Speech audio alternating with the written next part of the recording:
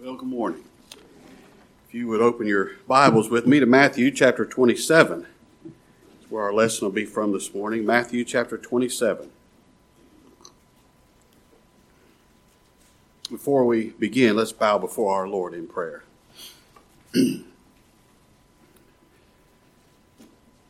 Our Father, we bow before you this morning. We bow in worship, knowing and thankful that thou art God above, that you rule and reign in everything, that we are in your hands to do with as you please. And Father, we beg of you that you would be pleased to show mercy to us today, that you would make this the day where you reach your mighty right arm of power down and reveal your mercy and your grace to your people and the redemption that's had for sinners in our Lord Jesus Christ. Father, I beg of you that you send your Spirit upon us and enable us to worship. Don't let us just go through the motions of religion, but Father, enable us to worship. Enable me to preach the gospel in the power of thy Spirit. And enable your people to hear by that same power of your Spirit. That we would see Christ exalted and be given faith to believe him, bow to him, cling to him, claim him as our all in all. And what we pray for ourselves in this hour, Father, we pray for our children's classes that you bless in a mighty way, that you'd use this time to plant the seeds of faith in their heart, that you would reveal to them who and what they are, and Father, that you'd cause them to run to Christ. Be with our teachers as they teach. We thank you for them. Ask your continued blessing upon them. And Father, we do pray for those that you brought into the time of trouble and trial. Father, we pray that you would speak peace to the heart, that you would heal, that you'd comfort, that you would deliver as soon as it could be thy will. And Father, in this difficult day in which we live, it's so dark and full of unbelief, full of false religion. Father, in this dark, dark day, we pray you'd show us your glory, that you'd be pleased to bring a revival in the land, and that you'd cause the glory of Christ our Savior to shine out of the darkness. Father, all these things we ask, and we give thanks in that name which is above every name, the name of Christ our Savior. Amen. All right, our lesson this morning just has one verse because of the importance of the topic that it contains. I've titled the lesson, Are You the King? In verse 11 of Matthew 27, and Jesus stood before the governor, before Pilate, and the governor asked him, saying, Art thou the King of the Jews? And Jesus said unto him, Thou sayest. Now Pilate asked our Lord, Are you the King? And Christ answers, You said it. You said it, buddy. I'm the King. I'm the King of Kings. Now that is such a plainly revealed truth in the Word of God that it, as Brother Hawker says in his commentaries so often, I don't need to swell the pages of this commentary talking about something that's so plainly revealed. The Lord Jesus Christ is King of Kings. I want to give you 5 truths. I'm not trying to prove Christ is King. He's King. Any more than I would try to prove that God's the Creator. He's the Creator. But I want to give you 5 important truths about Christ our King and how they are vital to our salvation. Number 1 is this. There's no salvation until we submit to and we bow to King Jesus. Now that was the problem with the enemies of our Savior here, who were trying to get him and taking him to Pilate, trying to get him to be put to death. Their problem was they refused to submit themselves to his righteousness. They refused to submit themselves to his obedience and give up their obedience to the law, give up what they could do to earn their own righteousness. They insisted they're going to establish their own righteousness. So they refused to submit themselves to the righteousness of Christ. That's the way the Apostle Paul described them. He knew them well. He used to be one of them, didn't he? And that's the way he described them. These men were so proud, they refused to beg Christ for mercy. They refused to beg. I know they refused to beg him because they thought their obedience, their morality, their works, they thought that was good enough. But pride of heart is the issue here. They refused to beg him for mercy. And the reason they put the Lord to death is because he's the king. What was the charge they thought worthy of death? He said he's king. He says he has a spiritual kingdom. He's no threat to Rome, is he? This is really the charge worthy of death? That he says he's king?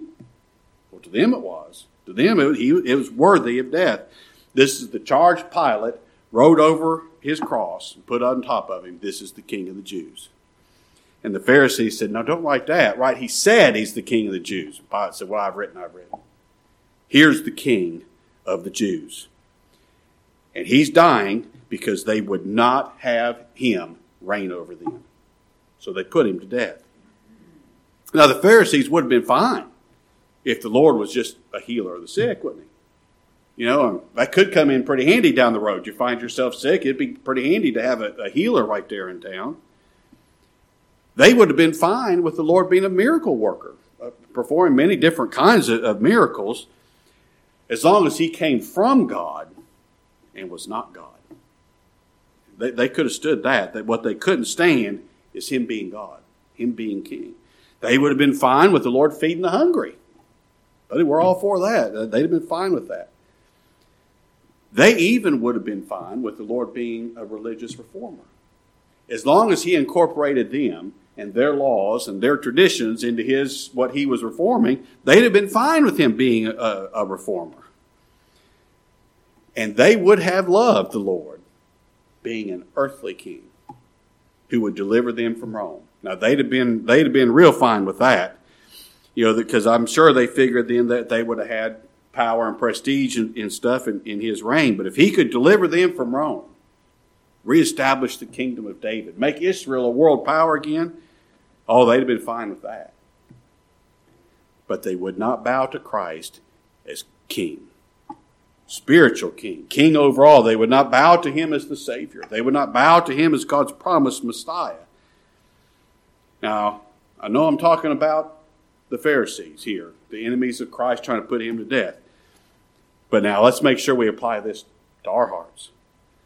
There will never be any salvation until we get this issue settled.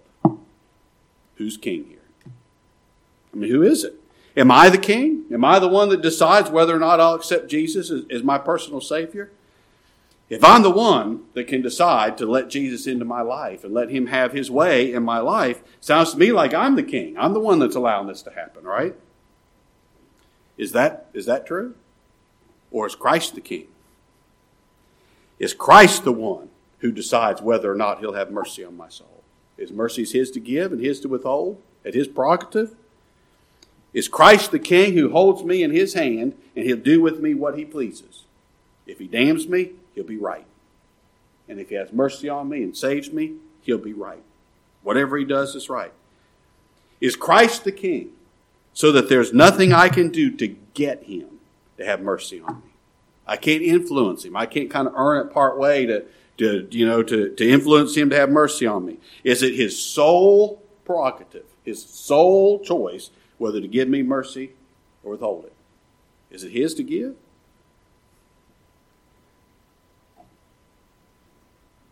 I'll tell you what every believer will do. Eventually, when they hear of Christ the King, they're going to bow. Look at Psalm 18. They're going to bow. They're going to submit themselves to Christ the King. Every believer does. There's no salvation without it. Psalm 18, verse 43.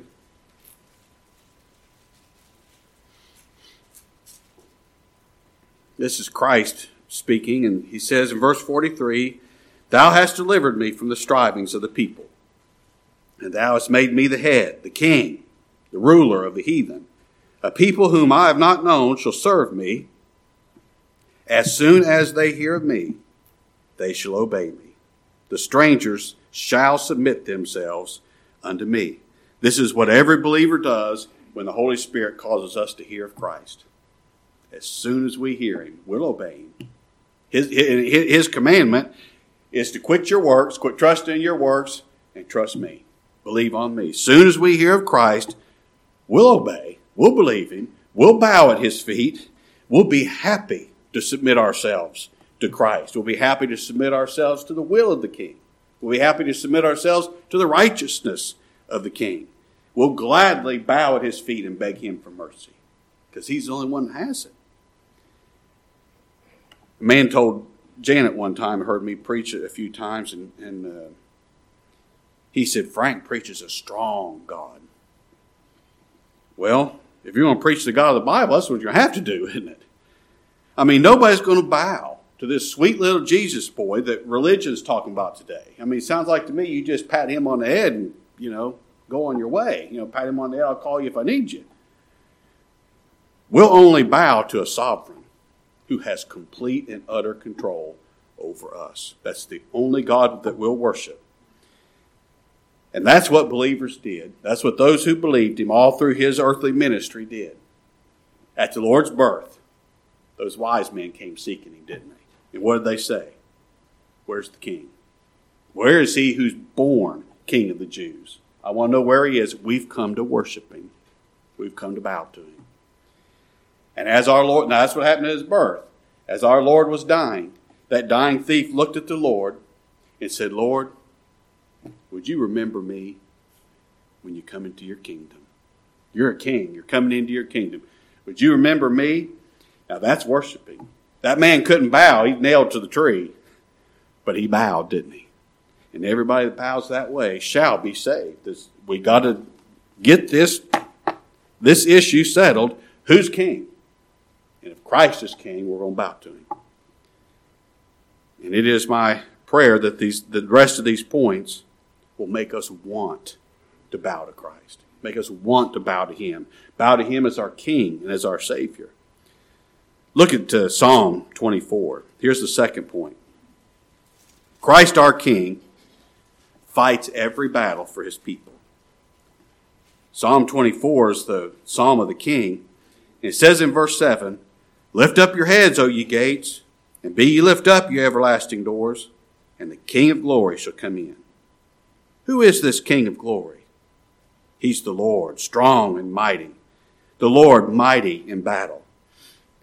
Now, in the days of the old kings, what the people wanted in a king was a king who was valiant in war. Someone who was a valiant warrior and someone who was a great general, leader of the army, so that they would be protected from other countries. Other countries would be afraid to attack such a warrior, such a general.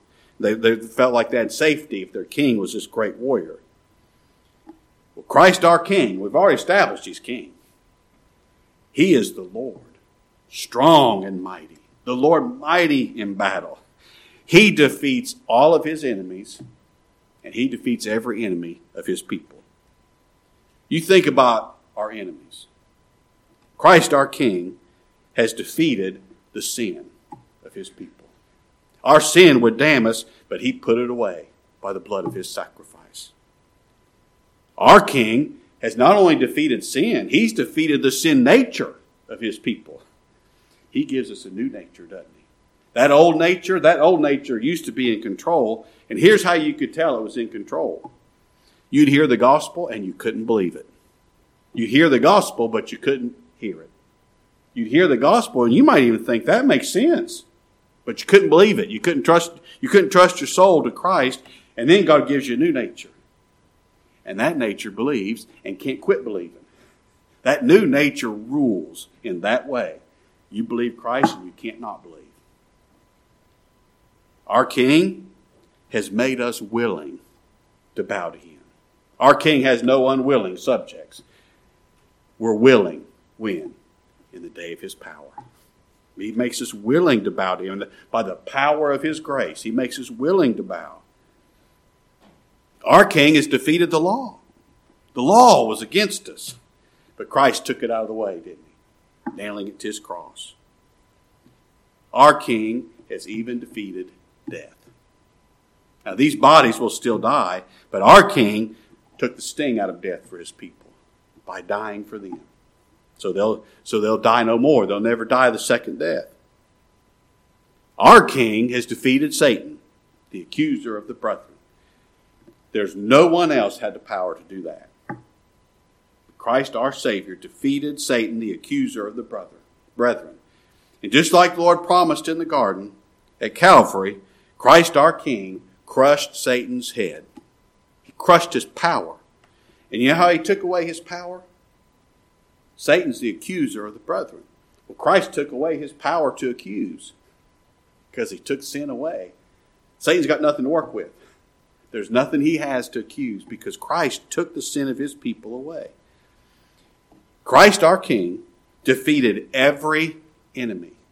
He took away every obstacle so that would keep his people from coming to God. He took away every one of them. So now, because of the death of Christ, we can come boldly before a throne of grace to obtain mercy and find grace to help in time of need. Every obstacle is removed. I thought about those cities of refuge. Remember, however, so often they do it, the priest would go out and they make sure the roads were clear of any obstacle. There weren't any trees down. They make sure the signs were not blocked by weeds and trees or hadn't been knocked down or something. That the way was plain.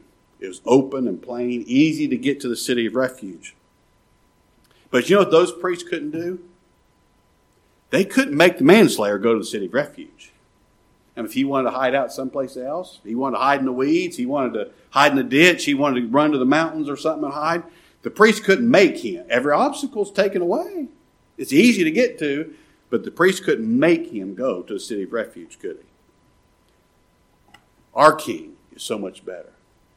Not only did he remove the obstacles between us and God so that we can come to God, our King brought us to God. He brings his people to God by his blood. Christ, our King, doesn't just open the way to God and leave it to us. Are we going to decide, or am I going to go in or not? The door's open. Am I going to go in or not? I don't know. No. Our King doesn't leave it up to us because we make the wrong decision. He brings his people to God. Now, what a King. I'm telling you, that's the King I want to bow to. That's the King I want reigning over me. Isn't it you? All right, now look at Zechariah chapter 9. Here's the third thing.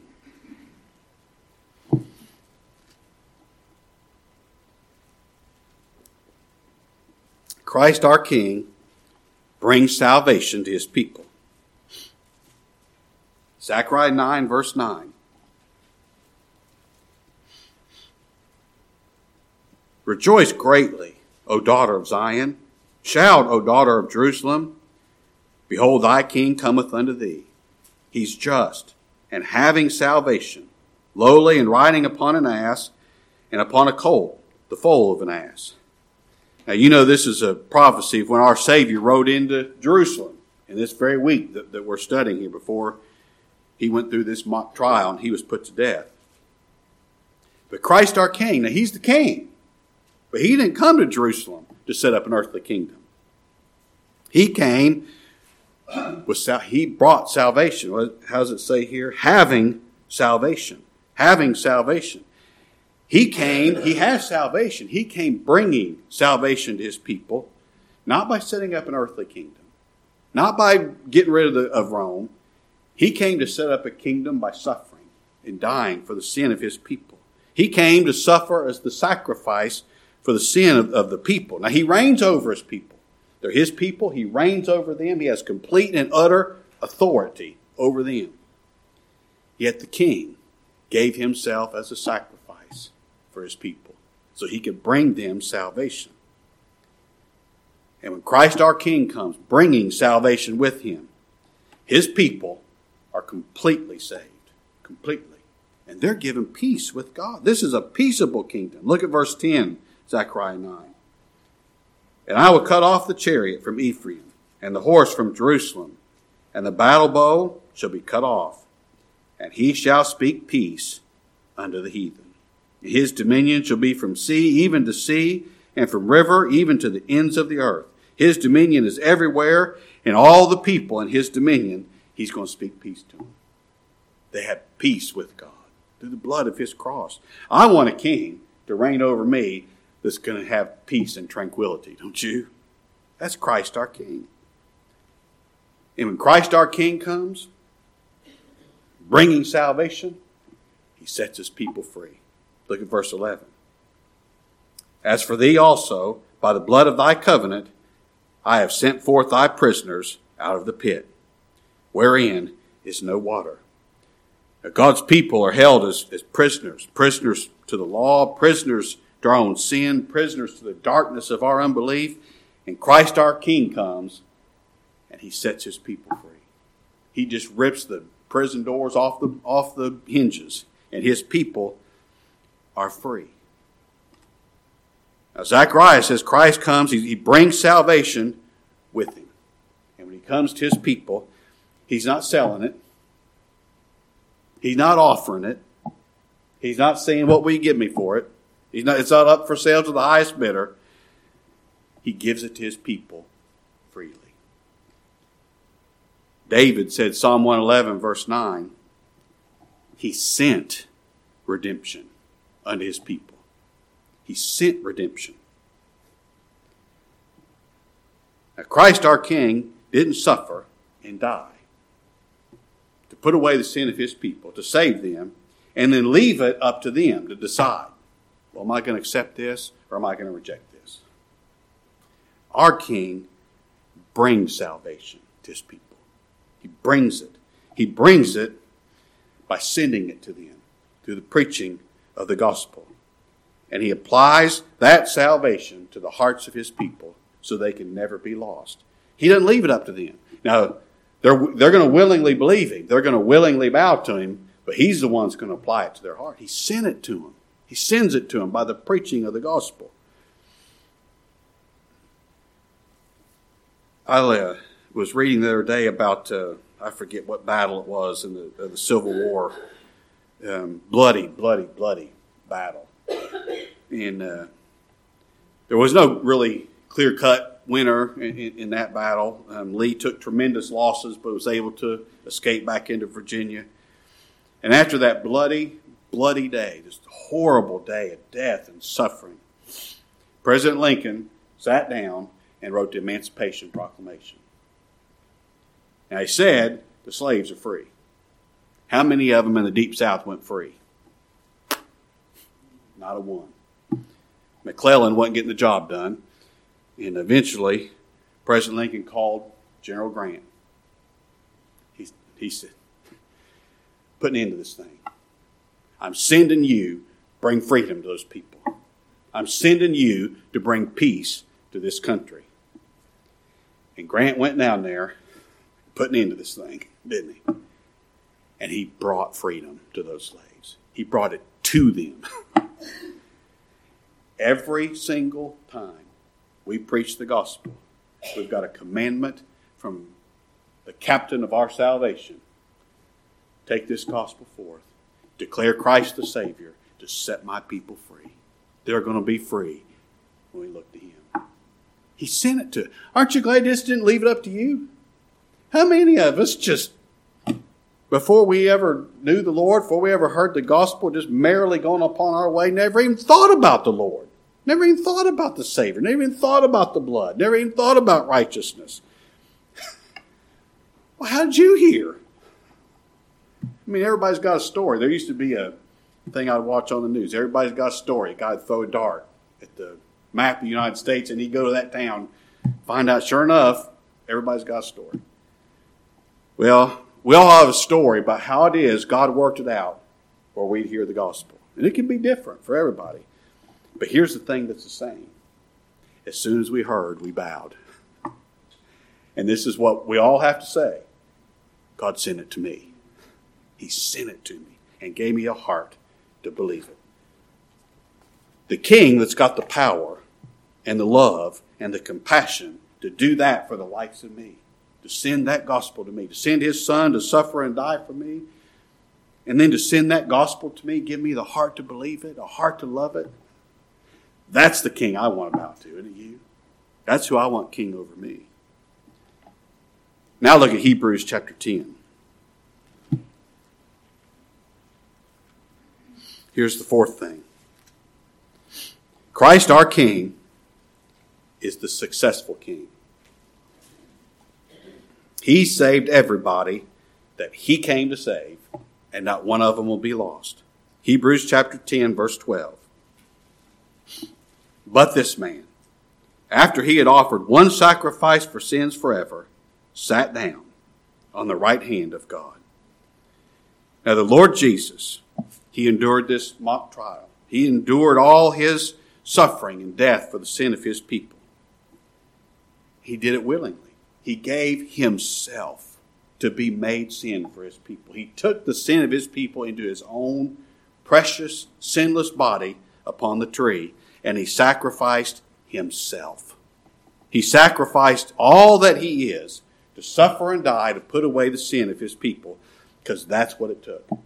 It took all that suffering, all that blood. It took his death to put away sin. He offered that sacrifice. He didn't offer that sacrifice to you and me, see if we accept it. As he was suffering there on the cross, God turned the sun out. It's just like on the days of old, the Day of Atonement. That high priest would take the blood, he'd go behind the veil. Business was being done between the priest and God. The people couldn't see him. The priest wasn't taking that blood and offering it to the people. This blood was being offered to God. When God turned the sun out, the Son of God, S-O-N, went behind the veil with his blood, putting it upon the altar. And God accepted that sacrifice. That sacrifice paid the debt of all of God's people. It put away the debt, the sin of all of God's people. By one sacrifice now, he did that. You think of what a sacrifice this is. By one sacrifice, he put away the sin of his people forever. Now, it sure would be a shame if Christ our Savior failed to save some of the folks that he suffered and died for. That'd be a shame, wouldn't it? What a shame. Well, it would be a shame. But you never have to worry about that happening. It's never going to happen. When the sacrifice was complete, our Savior rested in the tomb for 3 days. He rested there to fulfill the Scriptures, and then he rose again. He rose again because the sin that put him in the tomb was gone. He put it away by his precious blood. Death could no longer hold him. He paid the debt, and he arose from the grave because sin was gone. And after a number of days, some time he spent with his disciples, he ascended back on high. Just ascended up in the clouds. The disciples just stood there, just up he went. He went back to glory. And when he got there, the writer to the Hebrews says he sat down. He sat down. He sat down because the work was finished. I started cutting down a holly bush yesterday. We planted it when our daughter Holly was little. It's getting out of hand. Time to get rid of that thing. So I was told. So I was working on it. Guess who came out there once in a while? You want some water? You want to sit down? And I needed to a few times. And I finally sat down and said, I'm not going back out there anymore. I didn't quit because the job is finished. The trunk of it is still there.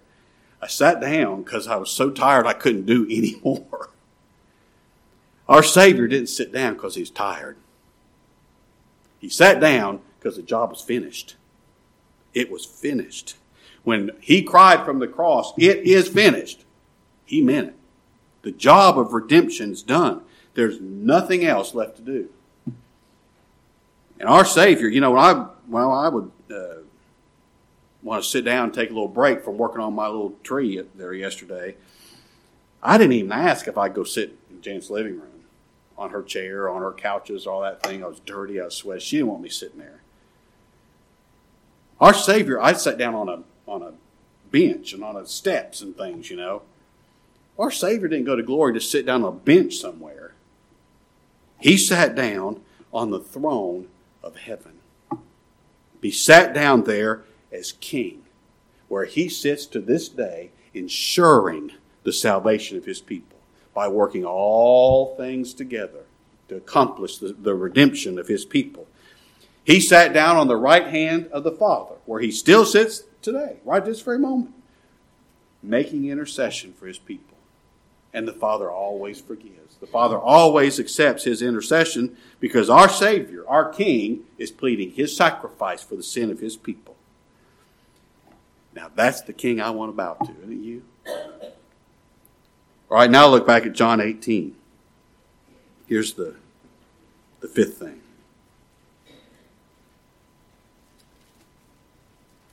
Christ our King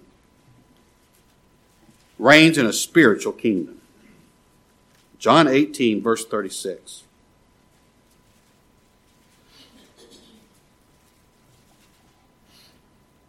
Jesus answered, "My kingdom's not of this world.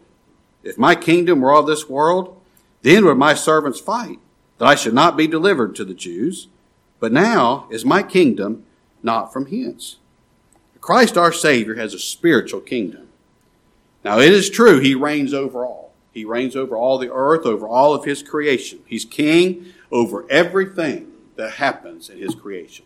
Whatever it is that happens in your life today, you can rest assured of this, it was God's will for that to happen. Exactly the way it was. It's according to his will.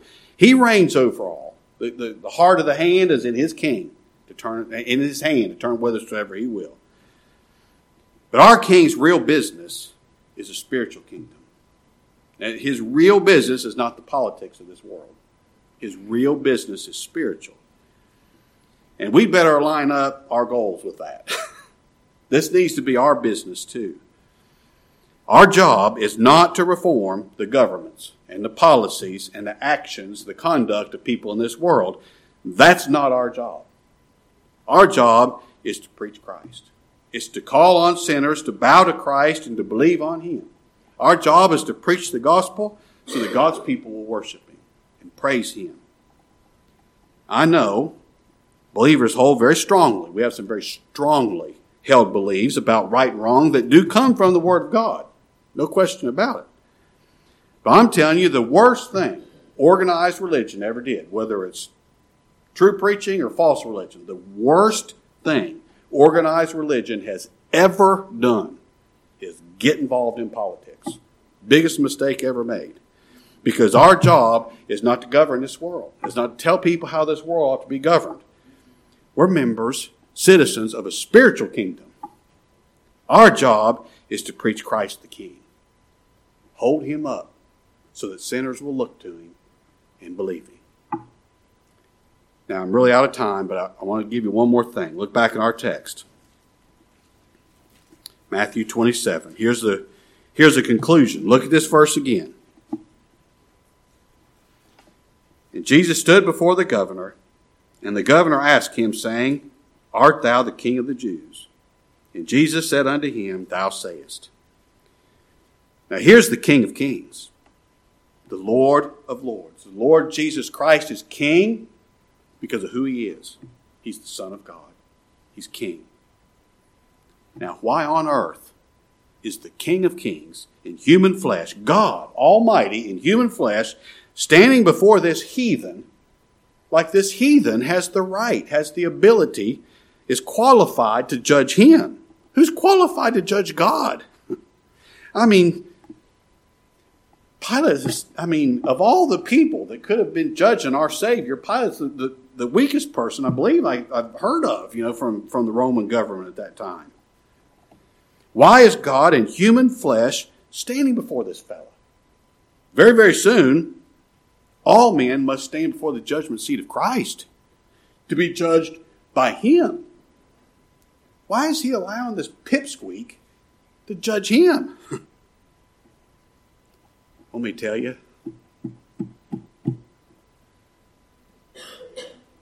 Because the King is standing in the place of his people. The King has become the sin bearer for his elect. He's been made sin, even though he never committed any sin, so that now he can pay the penalty of sin. We racked up the debt. His citizens, the citizens of his kingdom, racked up the debt, and the King is going to go pay it. The King is standing here before this pipsqueak to be judged and condemned, because that's what his people deserve. And he's going to suffer it so they never will have to. The king is standing before the bar, not a Pilate, of his Father's justice. And you know why he's doing that? So you never will have to. So that you can come before a throne of grace, not a throne of justice. The king is going to die, so his people will never die. He's going to be the king. The king is going to be condemned, so that his people will never be condemned. Now, I don't know about you, but that's the king I want to be my king. That's the king I want to bow to. I want that king to have the responsibility of me, don't you? All right, well, I hope so. Lord bless you.